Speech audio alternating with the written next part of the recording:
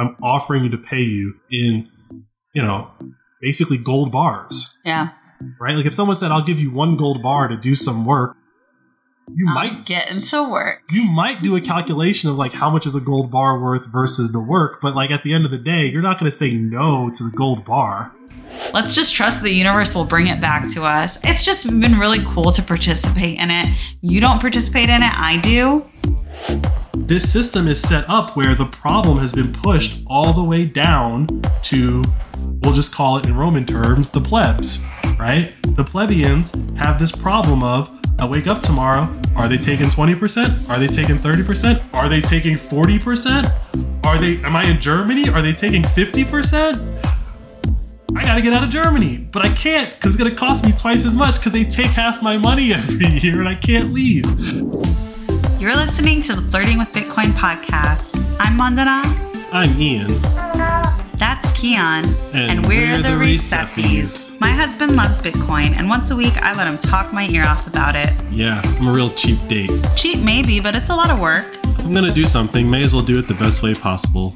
And Flirting with Bitcoin is audience funded without ads or sponsors. This ain't your grandma's podcast. This is podcasting 2.0. But we can't do this for free, babe. We have Bitcoin to buy and a new mouth to feed. See? Our son agrees with me. If and when people enjoy the show, they can support us by giving us a review on Apple, Spotify, or wherever they're listening. They can share episodes on their social media, and of course, they can send us some money. Obviously, I prefer Bitcoin, and the best way to send us some is through our 2 favorite apps, Strike and Fountain. Let's explain how that works at the end of the episode for anyone curious. Sure, babe. But I still like real money, and so if you want to support us... Babe, Bitcoin is real money. Sure, but if you want to support us with old school money, go to flirtingwithbitcoin.com and subscribe. We offer monthly and yearly subscriptions that come out to less than $1 an episode. To all our fountainheads out there, keep making and sharing clips of the show to cash in on our bounty program. Make that money, honey. Y'all ready? Hey, Keon, you ready, baby? Let's go. Hey, Ian. Hey, Mandana. Hola to Spain. Guten Tag, Germany. Sawadee, Thailand. Hola, Brazil. Good day, Canada. And good day to the UK. Hola, Argentina. Buongiorno, Italy. Namaskar, Nepal. And howdy to Texas. And hello to all of our other listeners out there. The number's growing. Really? Like the number of different countries. How many?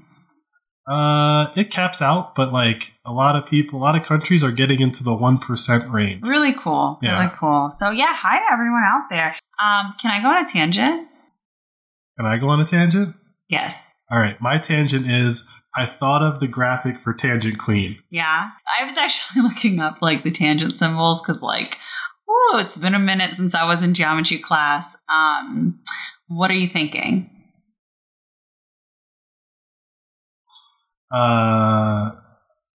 It's just a circle with a crown sitting on top of the circle. And right where the crown touches the circle, you put a dot because that's a tangent. All right.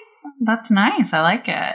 I want to talk about Buy Nothing groups. And this isn't something that only happens in America. It's a whole global movement. I think the website is buynothingproject.org.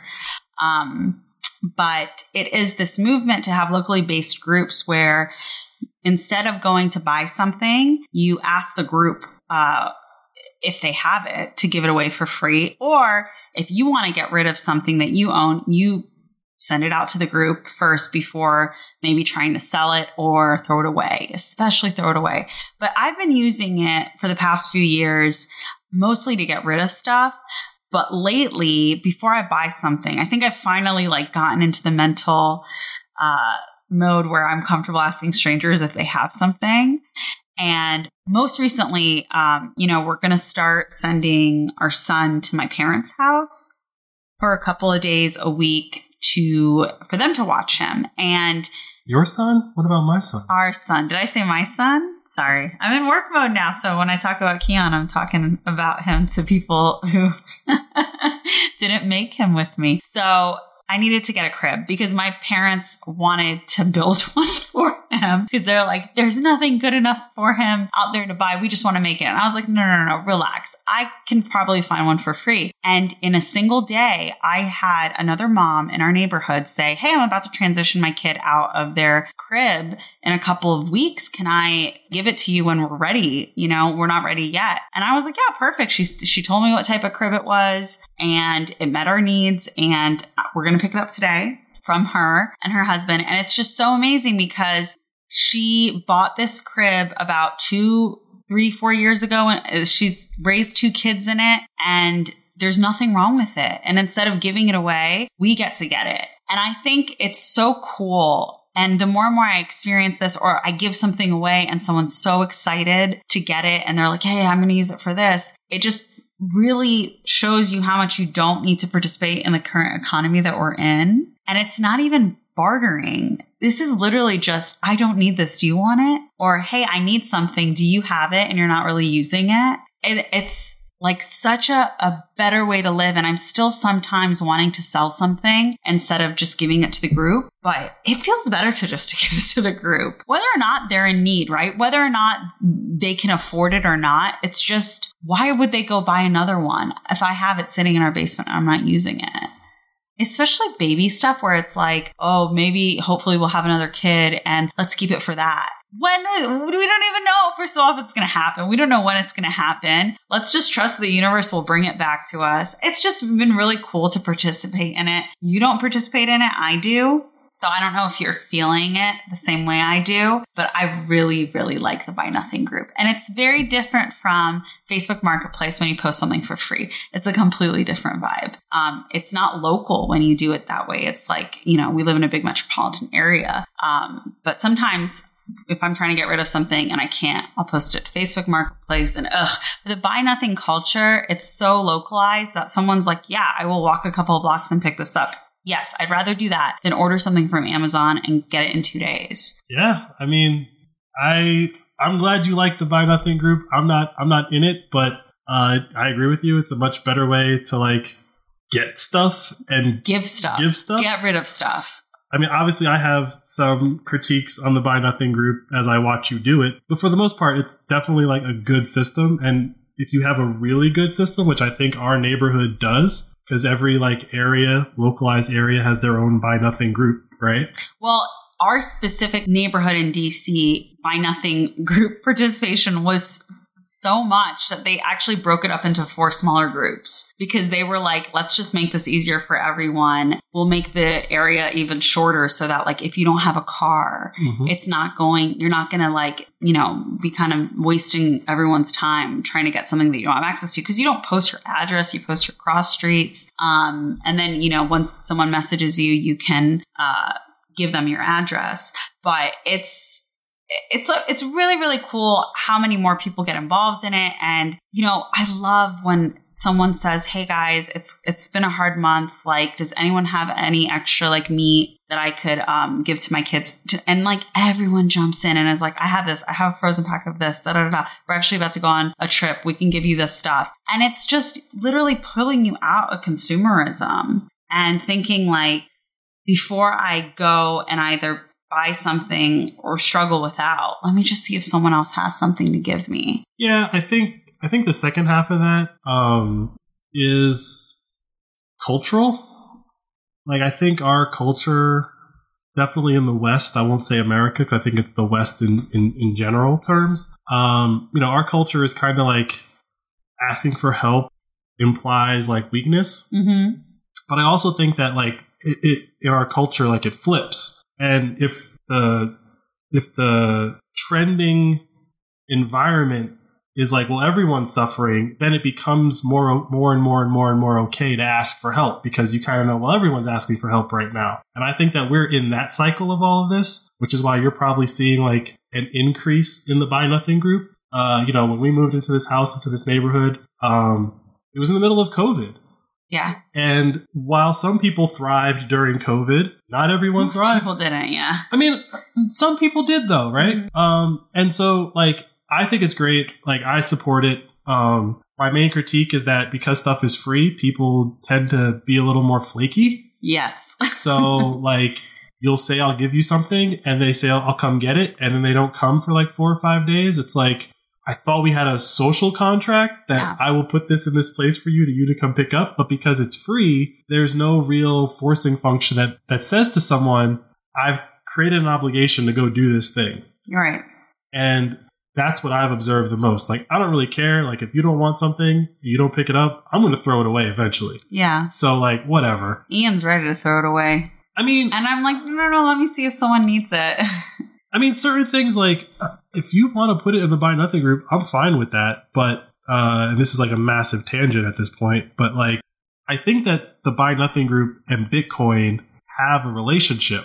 And I think the relationship is that the reason why, for example, someone like myself is like, I don't even feel like doing the work to like give it away. Mm-hmm. Like if you want to, I know you don't. Great. Yeah, I'm willing to do the work. If you're willing to do the work, great. But the reason why I'm not willing to do the work is because like I don't know what something is actually worth, right?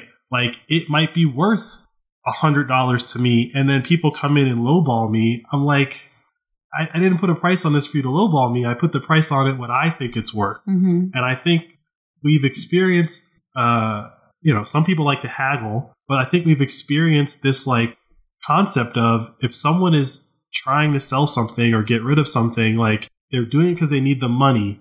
And so I'm going to be, for lack of a better term, like I'm going to be a shark and I'm going to get the best deal possible. So I'm going to like try to knock $20 off of this thing. It's like, if you got to knock $20 off this thing, like you don't need it.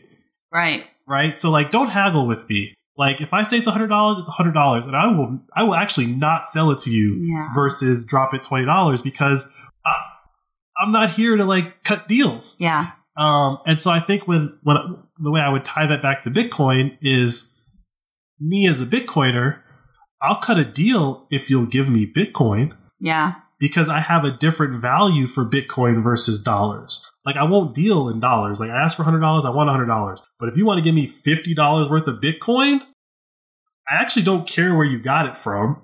Maybe you just have $50 in a Strike account and you're just going to send it to me. Maybe it's $50 worth of Bitcoin you bought and you're actually sending me real Bitcoin. I don't care. So someone else sending you their Bitcoin is more worth, like $50 of Bitcoin being sent to you is worth more than someone giving you $70 and you buying Bitcoin with that?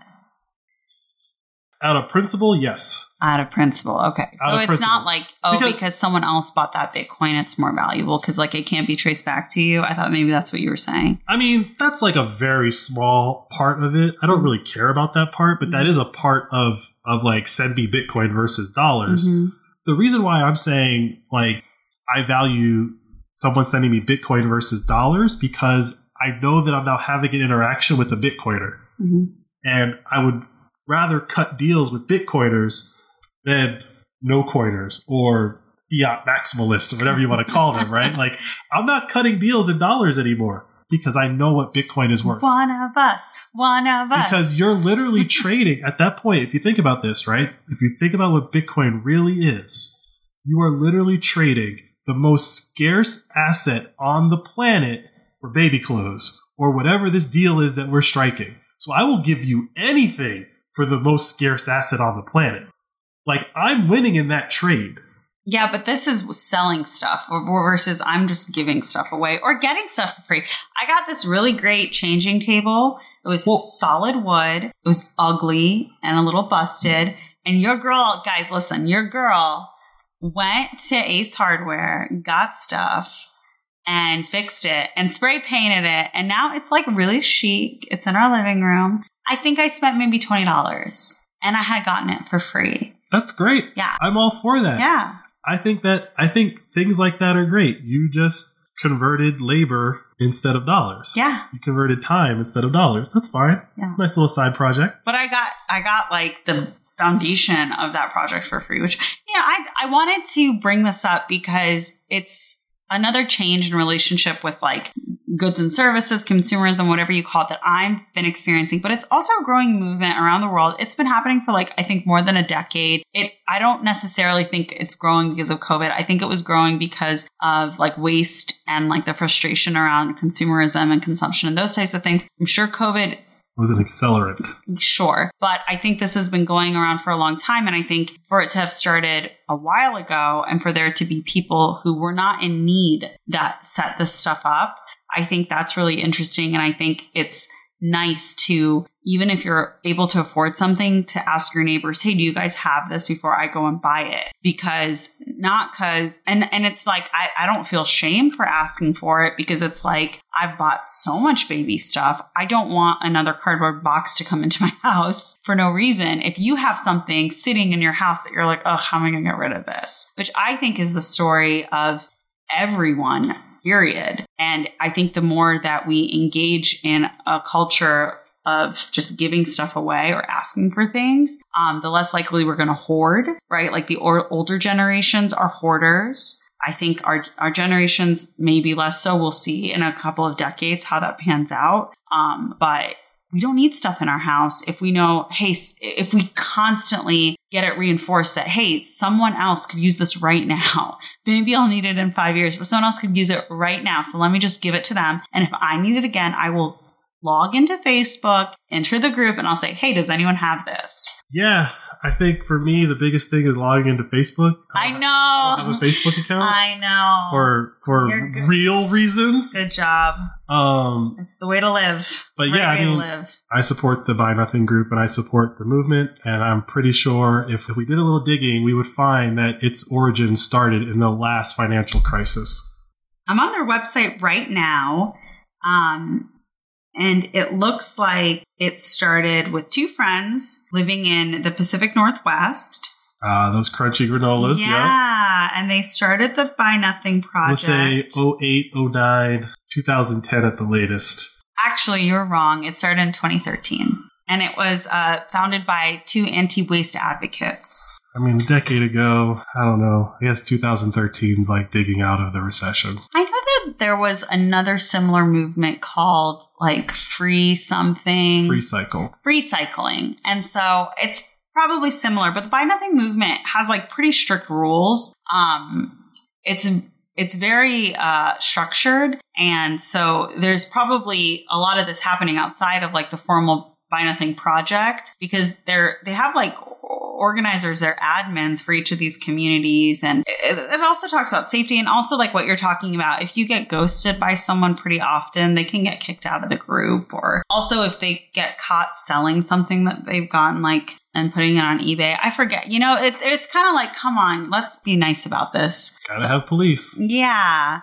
But it does make it feel like a safer space to like say, hey, I come here on my porch. I'm leaving this for you. So I really like it. I'm a fan. You should definitely check out the Buy Nothing group in your community. It probably exists and you didn't know, or you can start one up if it sounds good to you.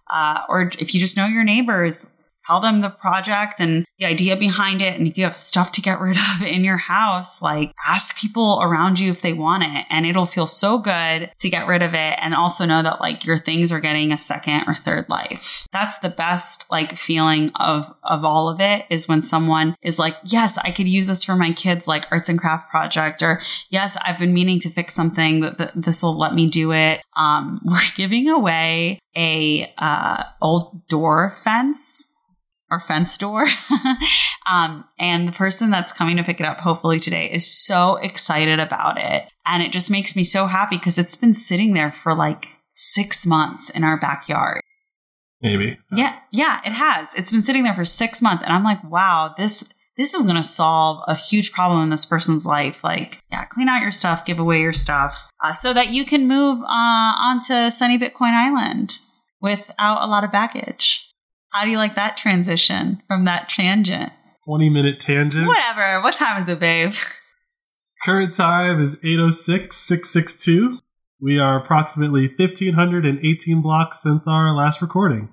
And if I give you $1, how many acres could I get on Bitcoin Island?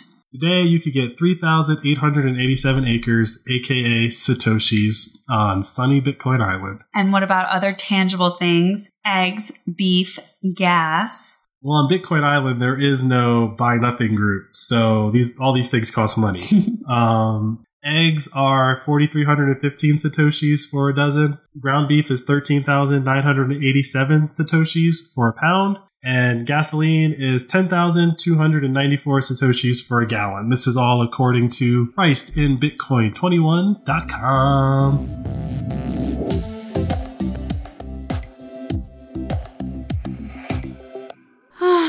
What's wrong, babe? I don't know. I guess I'm worried I'm not saving enough money in Bitcoin. Aren't we all? You don't seem worried. Like with most things, you just gotta set a goal and work towards it. But even with a goal, the price of Bitcoin changes so much, it's hard to keep track. I understand. That's why I created this Satoshi Savings Calculator. And how can that help? First, you decide how much Bitcoin you want to acquire. 1 Bitcoin. Great. Then you gotta decide how much time you want to give yourself to acquire that Bitcoin. Before the next halving, duh. That's also great because the calculator only lets you pick halving dates. Anything else I need to enter? Just how often you want to buy and which currency you want to use. Oh, so rather than buying it all at once? To loosely quote Desmond Tutu, if you want to save a whole Bitcoin, you gotta do it like you eat an elephant. One bite at a time. That's gross, Ian. But true. Focus, babe. Where can I find this calculator? The pod's website, flirtingwithbitcoin.com. Wait, you haven't been to the website yet? Let's get back to the show. Thank you so much for the info, babe.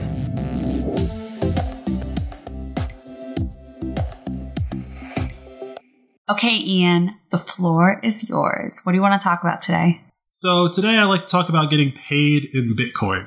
You know, we've been searching for a podcast editor for the past couple of weeks now. And in talking to potential applicants, the conversation always kind of came to the same point of me offering to pay them in Bitcoin and them being either hesitant or like skeptical because it doesn't really on the surface makes sense. Is that because they're worried about the fluctuation in the price of Bitcoin? Like, do they say what the hesitation stems from? Well, for this particular group of people, we have another group of people that are going to be working on our next couple of episodes. But for this group of people, I found them on Upwork, which is a freelancing site. And so these aren't actual Bitcoiners. Yeah. These are just freelancers. But in talking, it's like when I understand how Upwork works, it's like if I pay you through Upwork, Upwork takes a cut. Mm-hmm. If I pay you outside of Upwork, whether it's PayPal or Bitcoin, they don't take a cut, right? But if I pay you in Bitcoin, in my opinion, that's a no-brainer. But I think for someone who is just kind of learning about Bitcoin or is kind of like Bitcoin curious, if you will. You mean flirting with Bitcoin? Exactly. The idea of getting paid in Bitcoin doesn't make complete sense. And to me, I think that today's discussion should be about why getting paid in Bitcoin, especially as a freelancer, should be a no-brainer. And why, especially as a freelancer? So I thought about this a lot as I was writing out the notes, and there's two main reasons why you should be a freelancer who gets paid in Bitcoin. And I'm not going to say his name, but one of the guys that edited our episodes, he's in India. Also, apparently, I don't know, tangent. Did you know India's like trying to change their name? I did not. Yeah, so they're having a G20 meeting right now, and they sent out all the little, like, I guess, placards that go on the table or whatever. Yeah. And India's card is... Is it Hindunistan? Isn't that... I think that's, like, the original name. You don't know? Okay. That's not the information that I'm trying to convey to you right now. Okay. So what they put on the card is Bharat, which is India's historical name before the Brits came in and said, you're now India. Ah, okay. So this just happened last week. Little tangent for you. Countries are changing names. It happens. That's the last thing you do when you're free from your oppressors. Or whatever you want to call it, colonizers. So anyway, he's in India. And we were talking... It's Hindustan, but I just wanted to correct that. I'm still probably pronouncing it wrong. But that is... the land of Hindus. Yeah. And it's the Persian language name for India. So that's what we call India in Iran. So my bad. I hope I didn't upset anyone. That's the name that the Persian Empire had when they controlled a piece of India. Yeah, it's what we still call them. So anyways. So he's in India, and he said to me, he was like, oh, Bitcoin's illegal here. Paraphrasing, but that's pretty much what he said. And I was like, that's not true. He was like, what do you mean? I was like, oh, they can say it's illegal, and they might make it really hard for you to buy it using your rupees, but you can just work for Bitcoin, and they can't stop you from trading your labor for Bitcoin. Mm-hmm. If I want to pay you in Bitcoin, you want to get paid in Bitcoin outside of this website, like, there's nothing anyone can do. They cannot like it. They can complain, but they can't actually stop you. Mm-hmm. And so because of that, like Bitcoin is the people's money. Like it is the people's money. If I want to work with a person in India, I don't have to worry about converting my dollars into rupees and all of the nonsense that entails. Nor do I have to worry about like, well, this guy's working through a third party website and they're going to jack him for 15, 20% when I pay him. So he's not even getting paid what he's charging. But then it's not a tax write-off for us if you don't report it. And or everyone on that site is upping their fees because Upwork is taking a cut. Right. So this is what I was getting at, though. Bitcoin is the people's money. Tax write-off aside, Bitcoin is honest money because I don't have to report it. He doesn't have to report it, right? That decision is made by the individual. If you get paid through a third-party system like Upwork, they're reporting you. You don't have a say in it. Right. So I guess I don't want us to talk too much about the employer's point of view in this. Like, right, you're talking about getting paid in Bitcoin. But what are the benefits to an employer paying someone in Bitcoin? Just so that we're clear, you said you don't want to talk about employers, and then you asked a follow-up question about employers. No, because I think, like, if people want to get paid in Bitcoin, how do they convince their employer to pay them in Bitcoin? I'm not talking about that. It's just if someone's offering it, if someone is offering to pay you in Bitcoin, you should take it. Now, that being said, there are websites and systems in place where you can get paid in Bitcoin and your employer has no idea that that's happening. Right? You give them a routing number and an account number. Everything looks the same to them, but that ends up getting deposited in a place as Bitcoin for you. Right. You could do that. But, my buddy who just moved back from Texas, like, this is one of the things that we were talking about on the car ride. And he was like, well, until major corporations are paying people in Bitcoin, like, no one's getting paid in Bitcoin. And I think there's a little nuance there. He's not wrong. No major corporation is paying any of their employees in Bitcoin. Maybe a couple of these Bitcoin companies are offering it, but it's not Microsoft. It's not Apple. And I don't think that they're going to offer that until people who exchange their labor for money demand it. Just like right now, what we're experiencing is, you want to hire people? You better have a work from home policy. Mm-hmm. Right? Like if you're talking about like a desirable candidate, not some slacker, but like, a desirable candidate, and they go, yeah, by the way, I'm not coming into the office. I'm working from home 5 days a week. You as the employer have to decide how important that is to you. Labor, for the most part, it's a small window right now, but labor has the advantage. Kind of. I feel like there's a big battle going on. There is a big battle, and not everyone has the same leverage, but we just saw UPS workers get, like... Yeah, right? They have extreme power. Okay, but that's because... Good for them. Congratulations to them. I don't know the details around why that is, but someone put in a lot of work to get it to that point, right? Where in the middle of, depending on who you talk to, a recession, these guys got pay increases. And I think one person said they're making like $180,000 a year. Some people are like, I'm not sure. I just remember what they asked for, they immediately got, because if they went on strike even a day, it would collapse. Exactly. The country would collapse. Now imagine that same group of people demanding to be paid in Bitcoin. Mm-hmm. They would pay them in Bitcoin immediately. Yeah. So if we could get UPS drivers to understand how Bitcoin works, at their next negotiating meeting, they go, you're not paying me in this printed money anymore. I don't care where you get it from. I don't care if you have to borrow dollars to go buy Bitcoin. I don't care. But you cannot pay me in this counterfeited money anymore. Mm-hmm. Bet you they find the Bitcoin to pay all those drivers. I bet you they do. And that's what I'm talking about is until labor understands what Bitcoin is really worth, then no one's going to force the issue. But we see what's happening right now with work from home. And we see what's happening right now with a lot of these other companies that are like making concessions that they weren't making pre-COVID, let alone 10 years ago. And now it's like, oh, wait a minute. I'll have no workers because somebody is offering all those things. Okay.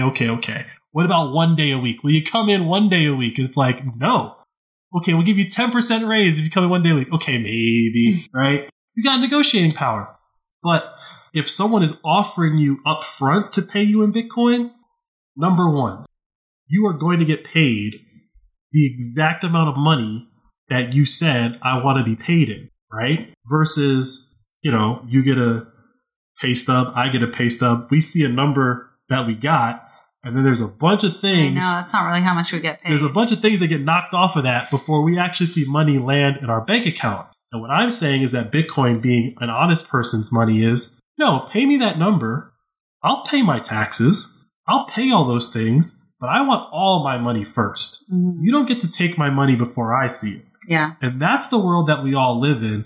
That's the world that Bitcoin, it's not explicitly fighting against that, but in a world where you have to pay me in Bitcoin, there's, I'm sure somebody will figure out a way, but at the moment, there's no way that I pay you in Bitcoin, but 35% of it goes to the federal government also. I mean, I feel like payroll software would figure that out.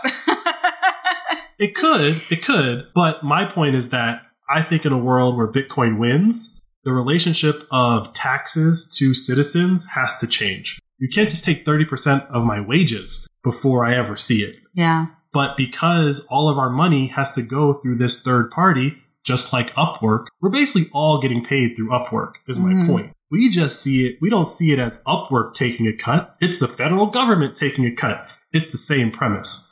So I would argue that if I were an employer in, let's say, El Salvador, or let's say someplace that was Bitcoin friendly, and I have this global talent pool, hey man, whatever you want to report to your country, that's on you.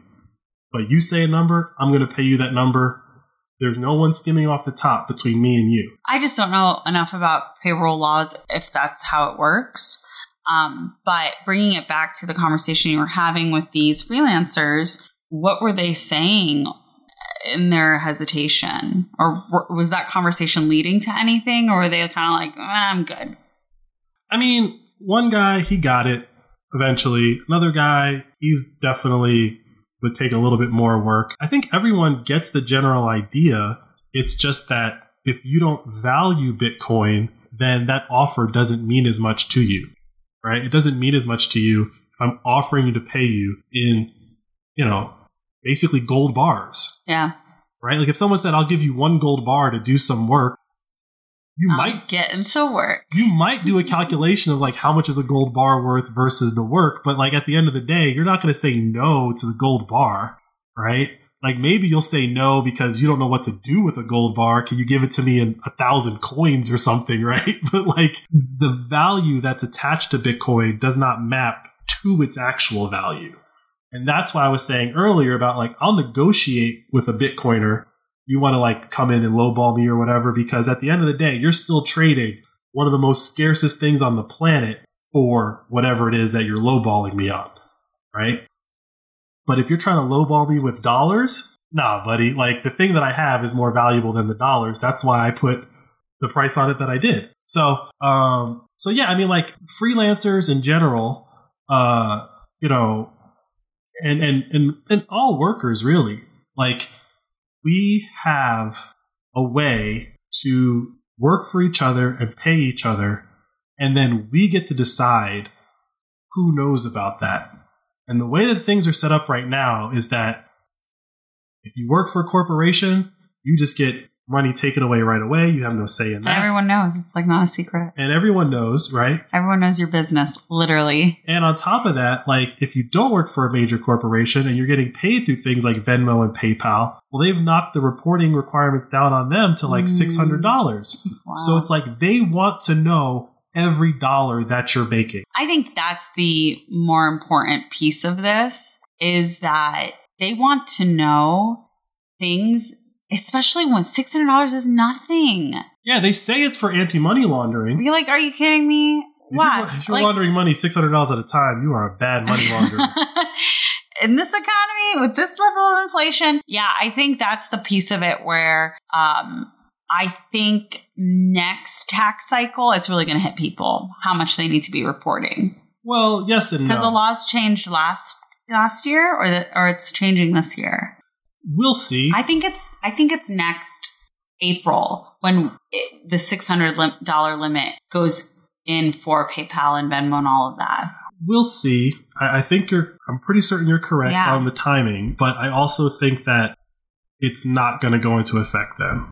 I think there's a decent amount of pushback on this that it's going to get delayed and hopefully not enacted at all. But as it stands right now, yes, there is a date in the future where PayPal and Venmo will start reporting you as 1099 income. They're going to snitch on everything that's over $600. And here's why they will do that is because they only exist because they're allowed to exist, because they are part of the current financial system. And they're a huge money mover. They're a huge money mover. And if they want to be able to move money, they have to comply with every law that gets passed and assigned to them, which, that's technically why we create laws. But when some laws are ridiculous or, as some founding father would probably say, unjust or whatever, well, they're not going to be the ones that say, well, we're not going to comply. It's up to the individuals to, quote unquote, not comply. Rise up. So my thing, again, going back to why you want to be paid in Bitcoin, is that someone is offering to pay you in the most rare thing on the planet. It's like if someone said, I'll pay you in Michael Jordan rookie cards, or I'll pay you in NBA championship rings. It's on that level. There is a value. You're personally not assigning a value to it because you don't understand the value of Bitcoin. But if you did understand the value of Bitcoin and someone offered to pay you in it, you would take it. So it's it's a simple litmus test for how much of a Bitcoiner someone is. If my job came to me and said, Ian, we heard you're a Bitcoiner. You wish. Would you like to get paid in Bitcoin? I would say yes immediately. And then they would probably say something ridiculous like, okay, well, we're still going to take out payroll taxes and all that fun stuff. And I would say, well, then no, thank you, because you're not actually solving my problem. I think a way to ease into this for freelancers is to get 75% of your payment through Bitcoin and then 25% through fiat, or whatever you need for spending money versus savings, and just have that split happen in your income when you get paid out so that you can ease into this, especially if you're not able to spend that Bitcoin where you live yet. I think that's a nice approach, because if you're getting Bitcoin and you can't convert it back, what's the point? Well, again, everybody's situation is different. Mm-hmm. And that's really, I come with that understanding of if you don't know anything about Bitcoin, it might be hard for you to understand what you need to do next, even if you say yes, right? So I get that. Also, if you're in India and all the issues there, I get that. But as a freelancer, in my opinion, I could be wrong, every last penny counts. And any way that you can get any middleman out of your money, the better. That's true. So again, Bitcoin is directly from me to you. There's no middleman. If you have to pay taxes on your income, that's on you to report your taxes on the income. Or not. Be honest or not be honest. That's your choice. The world we live in, you're basically robbed every time you get paid. And if you're a good citizen, you get some of your money back once a year. No one thinks of it that way. But people who are celebrating income tax refund checks, you're hustling backwards. You're hustling backwards. You're excited that they're giving back the money. Or you just pay too much. No, it doesn't. There's no concept of too much. No, I'm saying that's why you're getting a refund. You just overpaid. No. It's not like you found some loophole. No. Well, it's not necessarily that you applied the right credit or subsidy or whatever. I hear what you're saying, but my core point is that any money that leaves my possession before I get it is too much. That's from a principled standpoint, the line is taxation is theft, right? I don't think taxation is theft. I think we do need taxes. I think we do need to pay for certain services like defense and police and fire and all that fun stuff. Paving, trash pickup. Sure, there's services that need to be paid for. But what I disagree with is that you take it from me. I don't pay it. You take it from me and then you give it back what you decide is left over based on whatever laws you changed for the year. That I disagree with. Give me my full amount of money. Let me live my life, my entire year on the full amount of money. Let me opt out of Social Security. I'm never going to use it. I mean, I don't know if like those are different problems. I know. But my point is that like if someone says they make $100,000 a year, we all know they don't make $100,000 a year. Mm-hmm. They do not have a lifestyle of $100,000 a year. They have a lifestyle of $70,000 a year or 65, right? Like, so, because here's the thing, right? Like, here's why I think that change is important. Right now, we're in like this financial situation where the United States is spending more money than it's bringing in taxes.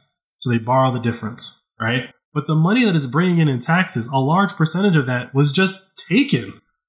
If they had to actually go around and ask for money at the end of every year because they had taken zero, then it starts to make more sense of like, y'all are spending a lot of money, right? But because it leaves your paycheck every time you see it, like it doesn't even add up to you in your head, A, how much they're taking, and B, that wasn't enough to cover it.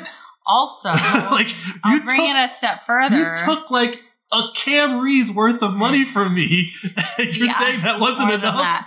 The IRS goes after lower and middle income Americans. It does not go after major corporations or the wealthy, which is crazy to me. Like they want to make sure that the worker bees of the country are the ones that consistently pay their taxes and don't do anything to evade them because it's easier to get money from us. It's harder to get money from the wealthy who have figured out loopholes, not as sophisticated as Bitcoin, but tried and true. And so they're not even consistently collecting taxes where they'd have more bang for their buck because those aren't through payroll. So they're already they've already given up. Yeah, because they don't take their money from those people first. Exactly. So that's my point. Exactly. That is my point. But they will investigate and send you to jail if you owe like $1,000 in taxes and go a couple of years without paying them. They do it all the time. It's crazy. And the IRS has been like beefing up their workforce to have more agents to work on the taxes of the middle class. It's insane to me. I'm like, what are your accountants saying? Because your accountants are probably saying like hiring this many people with this much of a salary is not going to we're not going to recoup the funds. They're not. Because middle America doesn't have any money. Or not middle America, middle class Americans. Middle America as well. They're not gonna cover the cost of the increase in staff. It's just not the operations cost. The math doesn't math. It doesn't. And it's not supposed to. And this, to me, is just another example, another clue, another piece of the puzzle of what's really going on. Why are they hiring so many people to go after so many people to collect money that they can literally create out of thin air? What is this Rube Goldberg machine? The other piece of it, or just a positive note, is that for years in America, there have been these software companies that will say, they're called like TurboTax. There's a couple of other ones where they're like, just pay us $50, we'll do your taxes. And other countries, so in America, if you don't live in America and you don't know this, the U.S. government says, here, you figure out how many taxes you owed this year and then pay them to us. And show us your math. And then if you don't pay enough, we'll come after you. So they know how much we owe, but they wait for us to first tell them. Whereas other countries will be like, hey, this is how much you owe in taxes. We did it for you. So instead this year or this upcoming tax cycle, they have, I think, made their own similar software that's going to do it on their own website. Like the healthcare website? I don't know. I haven't seen the website yet. It's not going to work. We'll see. It's not. We'll see. Zero chance. If it doesn't work, maybe we don't have to pay our taxes. That's not going to be the case, right? That's never the case. They messed up. You still had to pay your health insurance, right? You still had to have insurance. You still had to go get insurance, even though the Obama website didn't work. The healthcare.gov didn't work for years. Mm-hmm. So no, they're never responsible. They never are. Their decisions have no effect on them. They can come up with an idea that's completely bass-backwards and completely wrong, and everyone goes along with it, and at the end of the day, they go, well, that didn't work. If only we had more money. Well, guess what? You can create as much money as you want. Why are you taxing me? Why are you taking my money? just create more. You've already told me that you're going to inflate the money supply. You created a nice big building full of people to do that. Why do you got to take 30% of my money and still inflate the money supply? Like, why? What is going on here? And without Bitcoin, it's not as obvious is my point, right? Because it's like, well, what's the alternative? Exactly. Yeah. And so without Bitcoin, it's like, well, it's some derivative of that where you're going through PayPal or Venmo or Zelle or whatever, right? Like there's all these money transfer mechanisms, but you're still transferring these basically counterfeit dollars. With Bitcoin, if I send you Bitcoin, the network tells me this is not counterfeit, right?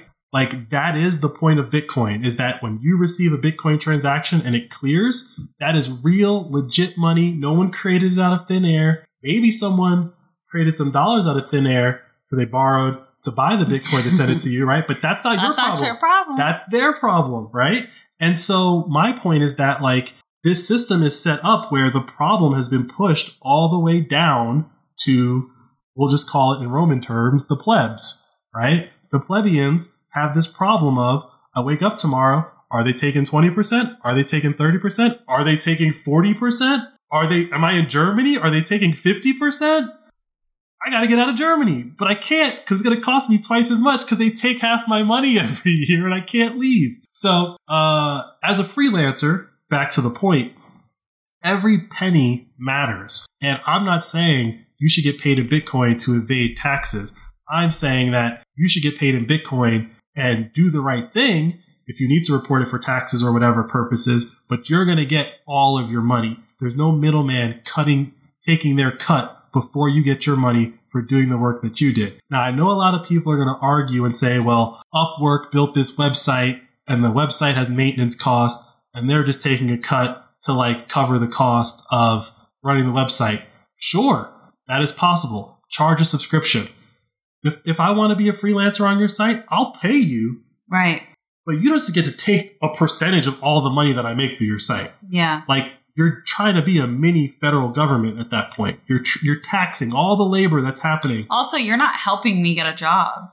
I mean, they have their own ways of doing that, but no, they're not, right? And nor do they bring the skills. Like, I have the actual skills. You created a marketplace. I think that marketplace has value, but I think that you should price it, and I'll decide if that price is the appropriate price. Right. Not if I make $10,000 through your website, you're going to make $1,000 off of me?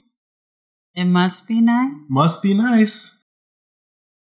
So for you guys who aren't getting it, I've just been quoting Hamilton this whole episode. I'm a big Hamilton fan, and Keon has fallen in love with Encanto, the soundtrack, and it's Lin-Manuel Miranda. And so I'm just trying to like play the Hamilton soundtrack a little bit more around him because I need some grown-up music.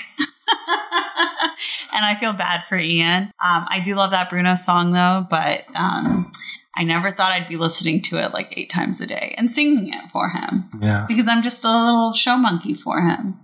You don't have to be a show monkey, but, you know, someone is probably going to do it, so why not you? I was born to do it. So the producer, editor, Hunt, it's going well. What have you learned about our podcast? About our podcast? Yeah.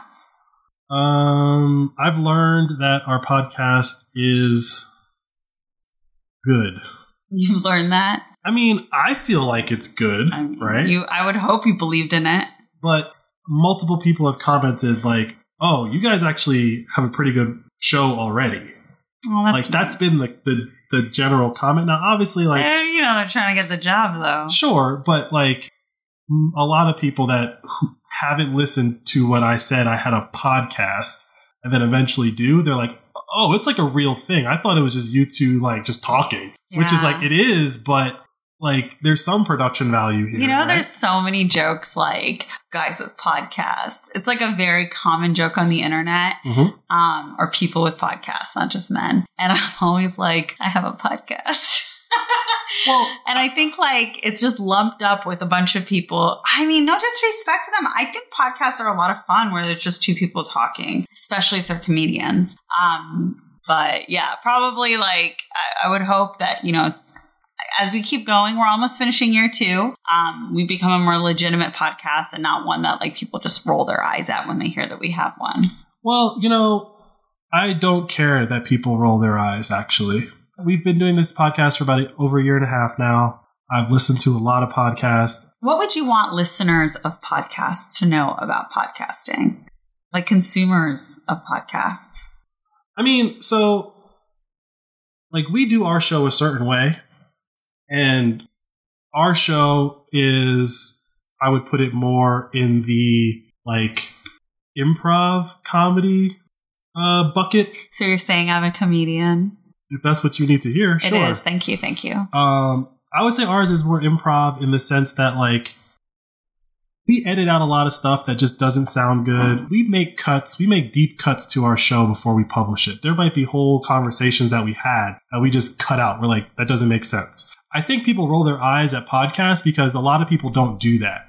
A lot of people just press record, talk for 2 hours, and hit publish. Yeah. And I think, that was actually one of your first critiques. I hate podcasts like that. That was actually one of your first critiques of specifically Bitcoin podcasts, is that it's just 2 dudes. And I'm not critiquing this. I'm just saying like this was Mandana's comment and why we started our podcast, is that it's just 2 dudes on a Zoom call talking about Bitcoin. There's nothing wrong with that, but it'll sometimes take like 30 or 40 minutes to get that one nugget versus me, who goes and gets all those nuggets and just kind of throws all the nuggets at you in a more condensed form. And I eat them. Yeah. Yeah. So yeah. But in doing that, there's a lot of things that we just cut where it's like, that's not important, or that doesn't make sense, or that doesn't sound right or feel right. And I think that's why when people eventually hear it, they go, oh, that's not what I was expecting. Yeah. So like hiring someone to do the editing is an addition to that, but it's also a step back because now we have to like, quote unquote, train this person to instinctively make those types of cuts that we were making. And that's really what we've been doing for the past 2 weeks, is like, you can cut more. You can cut more. Yeah. Tighten this up. Yeah. Like, you're not hurting my feelings, right? Yeah. And I know that a lot of other people are like, why'd you take that out? Why'd you take that out? Why'd you take that out? Oh, you think so? I mean, this is what one of the comments of one of the guys that was doing the editing for us has made, is like, people get upset if you take out too much. And I'm like, if I listen to what you edited and I don't hear anything missing, that's great. Yeah, I also like wonder if you are, and again, like if you like to consume really long podcasts, I think some people just want to feel like they're listening in on a conversation, or they're like hanging out with 2 people and they're just like not engaging in the conversation, but they're listening, right? So I think like the length aspect works in the favor for some people, but I just know that for me, like I need a beginning, middle, and end. I feel like that shows some respect to somebody who's like tuning in to listen to something. And like respect of time, I think, is really important. Respecting our listeners' time, but also respecting each other's time, and like you not rambling on about something that's not clicking for me, and me not going on a tangent ramble. Look at all these like, that. Yeah, I know. Tangent ramble could be another t-shirt idea. They're just the ideas are flowing out of me. But yeah, we'll see where it goes. We just crossed over 100 subscribers to the newsletter, which is like, I guess, a milestone. Woohoo! So thank you to everyone who has gone to flirtingwithbitcoin.com and, just subscribe to the newsletter. Right now, all that happens is you get an email notification saying the episode was published. But hopefully, as we hire someone to do the editing, rather than me having to do the editing, we could actually put more information out through that newsletter, which I would argue is like the next step of the podcast, which is there's more stuff happening when you're not listening to us. Ooh, sounds great, babe. I cannot wait.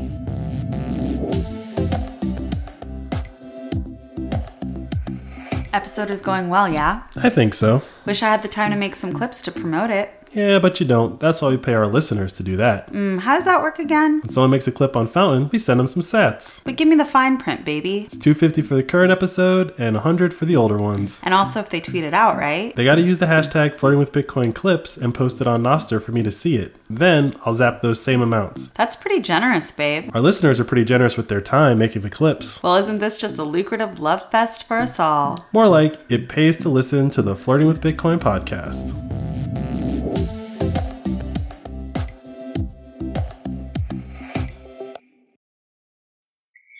It's time for shout outs. Each week we give a shout out to the top boost since the last episode. This episode, 1% of all sats are being split toward the Sparrow Wallet development.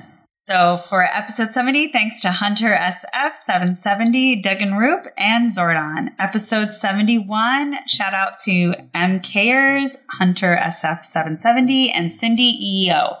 So, Cindy, I left you a response to see what you wanted us to talk about to your daughters, but I haven't heard back from you. But this is for your daughters. First of all, you have a really cool mom, and you should be embarrassed that she is on this on top of like Bitcoin more than you are. And so like step one, like thank your mom for being so cool. How old are her daughters? Do we know? It doesn't matter. They could be 11. I don't care. I mean, they should appreciate and listen to their mom. Sure, but I think as a mother myself,